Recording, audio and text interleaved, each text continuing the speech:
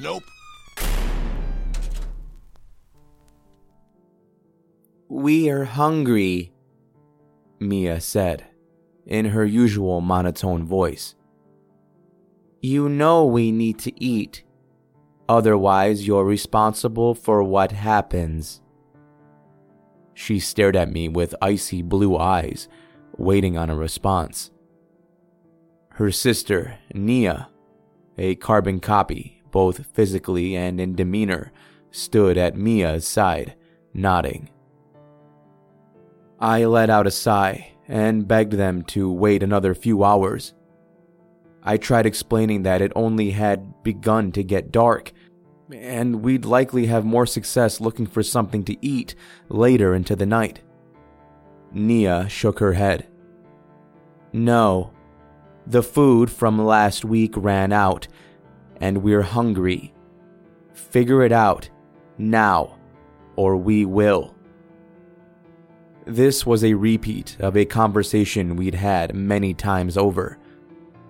And as I had quickly learned in the past, their demands were not up for debate. Reluctantly, I opted for acceptance and went to grab my keys from the counter while telling the two young girls to get into the car. Large smiles appeared on their faces as they sprinted off. In the 2 years they'd been with me, I'd only recognized them exhibiting an emotion close to happiness a few times. And each of those moments was directly related to having the opportunity to eat. Lately, I have found myself becoming more and more annoyed with the two. Their appetites had ramped up considerably over the past couple of weeks, and there was quite a few times I'd been on the verge of denying them outright.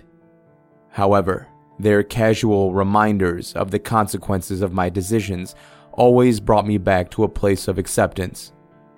Still, as I watched their reactions to going out, I caught myself, at least for a second, believing they were two ordinary girls off to get a Happy Meal, or off to visit their favorite park.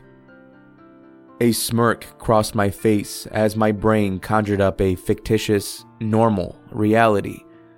But that smirk quickly died as the actual reality of the situation set in when they called for me to come along.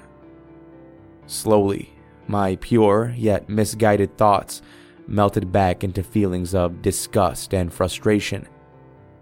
No part of me wanted to get into the car, but a vague sense of needing to care for them, mixed with the knowledge of the consequences, drove me to do it anyway. I let my mind go blank as I drove around in silence.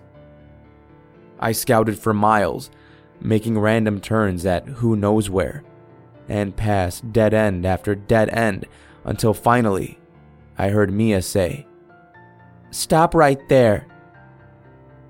Looking to my left, I saw we had come across a young man walking alone on the sidewalk. We had made our way to a more sparsely populated part of the neighboring city, and a large empty park separated him from any houses that could have seen him. I drove up about 100 feet in front of the man and parked. Nia asked if everything was in the back, and after confirming the twins had everything they needed, they simply got out of the car. As soon as they were gone, I instinctively went to turn on some music, set the volume up to a near dangerous level, closed my eyes, and hoped, as I did every week, that this was all just a bad dream. It didn't take long for them to come back. I could hear the man being shuffled into the back of my car. His muffled screams were somewhat drowned out by the music, but not enough that I couldn't pretend I didn't know what was happening. The twins seemed to relish in his pain, mocking him as we drove back home. They sang and made comments about how the salt of his tears was the perfect seasoning, and how his weeping did well to accompany dinner. Their mind games worked exceptionally well, because the man was in the middle of a full-blown panic attack by the time we arrived. I let the girls into the house, and for a moment I was alone with the man. "Please," he begged. I don't know who you are, but my name is Lucas McCarthy. I have a baby on the way, and my job is going to call the police if I'm missing. Please, I'm a good man, and I won't say a word about this to anyone. Just please, let me go home." I made sure to look him in the eye as we spoke. "Lucas, right? Look, man, I'm so sorry. I want to help you, really. I want nothing more than to take you back home and for none of this to go down. But the girls, Girls?" Lucas interjected, his voice cracking as he spoke. No, listen, those aren't girls. Those are monsters. My God, please, you can't possibly want to do this." Every fiber of my being wanted to set him free. But as I looked down at his restraints and saw the desperation in his eyes, all I could do was shake my head and apologize. I told him that under any other circumstance, I'd do everything I could to protect him. But this was far beyond my control. His yells turned into more begging that eventually morphed into cursing. But ultimately, just like with all the others, I had to walk away. The twins were busy at work collecting spices and gathering different tools for their feast. I stood and watched them, partially disconnected from what was to come, and partially questioning why I let myself be involved with it. They said nothing as I stared, but Mia flashed me a quick look that sent shivers down my spine. When the twins were finished setting up their space, they brushed past me to go outside, barely acknowledging my existence. Before I knew it, they were dragging the screaming man into the kitchen. Lucas thrashed about, using every bit of life he had left to spare himself from the coming torture, but the ungodly strength of the two girls was too much. His final pleas for help forced me to cover my ears and close my eyes while I ran to my room, slamming the door behind me. The last thing I heard was his pained voice yelling before silence. Eventually, the only thing that remained was the clattering of pots and pans and a loud smacking of lips accompanied by the cracking of bone. I tried playing music to drown out the sound. Still, it was as if the disgusting noises had embedded themselves into my skull. I had heard it all before, over and over and over again. So much so that my imagination couldn't help but replicate the scene, despite my best efforts to forget what was going on in my own home. But that day, something new accompanied the voices. Not just the pleas of Lucas, but the words and faces of so many others I had marched into their demise. It all flooded back so fast that I could feel a sharp pain in my head. That day, the feeling of wrongness was coming on more robust than I could recall it coming on in the past. At that moment, I decided I couldn't be an accomplice anymore. The guilt of another death would be on my conscience forever, but maybe I didn't have to continue to add more to the growing number of bodies. With faux confidence, but a fervor that drove me forward regardless, I pushed myself to storm towards the kitchen and end this madness once and for all. But the madness only intensified when I arrived. I expected to find two young twin girls. Instead, I found two naked, morbidly obese women. Their mouths were disgustingly wide. This allowed them to literally shove globes of flesh down their throats. 2 long black tongues slithered like eels around their forearms, picking up every piece of fallen meat. What was once pristine blonde hair was now a dirty, oily, stringy mess, and their pure blue eyes had become entirely black. Blisters and bruises ran across their body, letting pus flow freely from their disgusting wounds. But worst of all was the smell of the vile creatures. Human flesh mixed with an indescribably pungent odor. The transformation made me stagger back and gag. I couldn't understand what I was seeing. My brain darted back and forth between pure fear, confusion, and wretched disgust. Frantically, I scrambled for the door, but I couldn't seem to open the damn thing in my panic.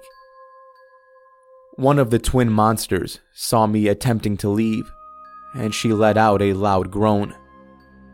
In a distorted little girl's voice, she said, "You can't go now. We'll starve without you. Remember our deal? If you don't keep bringing us food, we'll get so hungry, we'll have to consume your whole family." The other stood up and hunched forward, a brownish red liquid dripping from her mouth. "We're so hungry. Please, don't let us starve." As they spoke, a familiar feeling came over me. These women, these things, were pure evil. And yet, I wanted to take care of them. I didn't want to just let them starve. I blinked, and for a brief moment, they went back to just being little girls. The flesh they were consuming didn't look to be flesh at all, just pieces of candy strewn about the kitchen floor. I wanted to reach out and tell them everything would be okay. But in a flash, reality snapped back, and I could see them both closing in. Long arms outstretched, trying to grab me. I screamed at them to get away and kicked at the air in a desperate attempt to create space. Undeterred, they closed in. As they did, they laughed about how sweet my skin looked and gleefully sang about how a good meal deserved an even better dessert.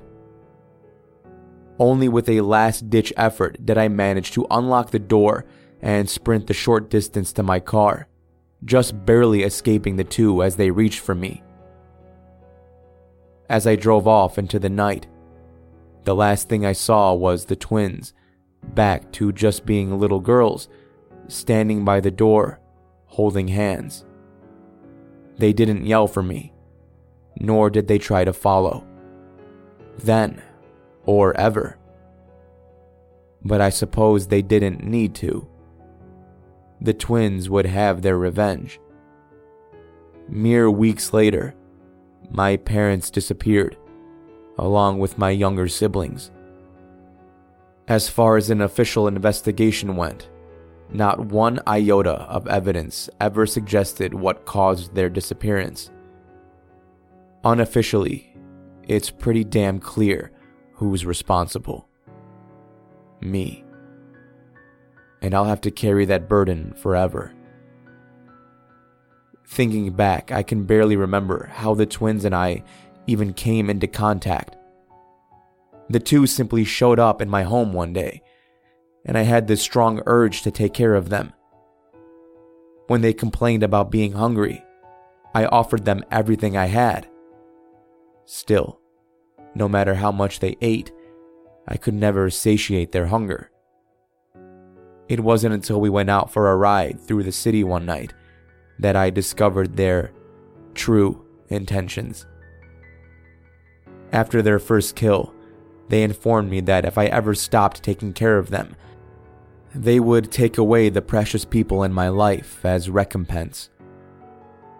Now, I sit here, with no family, living in the first shitty studio I could find after leaving home. Here, I have to genuinely ask myself whether it was worth it. Was leaving everything behind and sacrificing those I love worth it to ensure I was not helping them hurt others? For all I know, they found some other fool, and none of this made a damn bit of difference. I would not fault anyone for choosing the lives of their family over random strangers, regardless of how many innocents die. I just couldn't do it anymore. But still, the one solace I can take from this is that I'm glad I'm no longer helping to serve up humans on a silver platter to a pair of hungry twin monsters.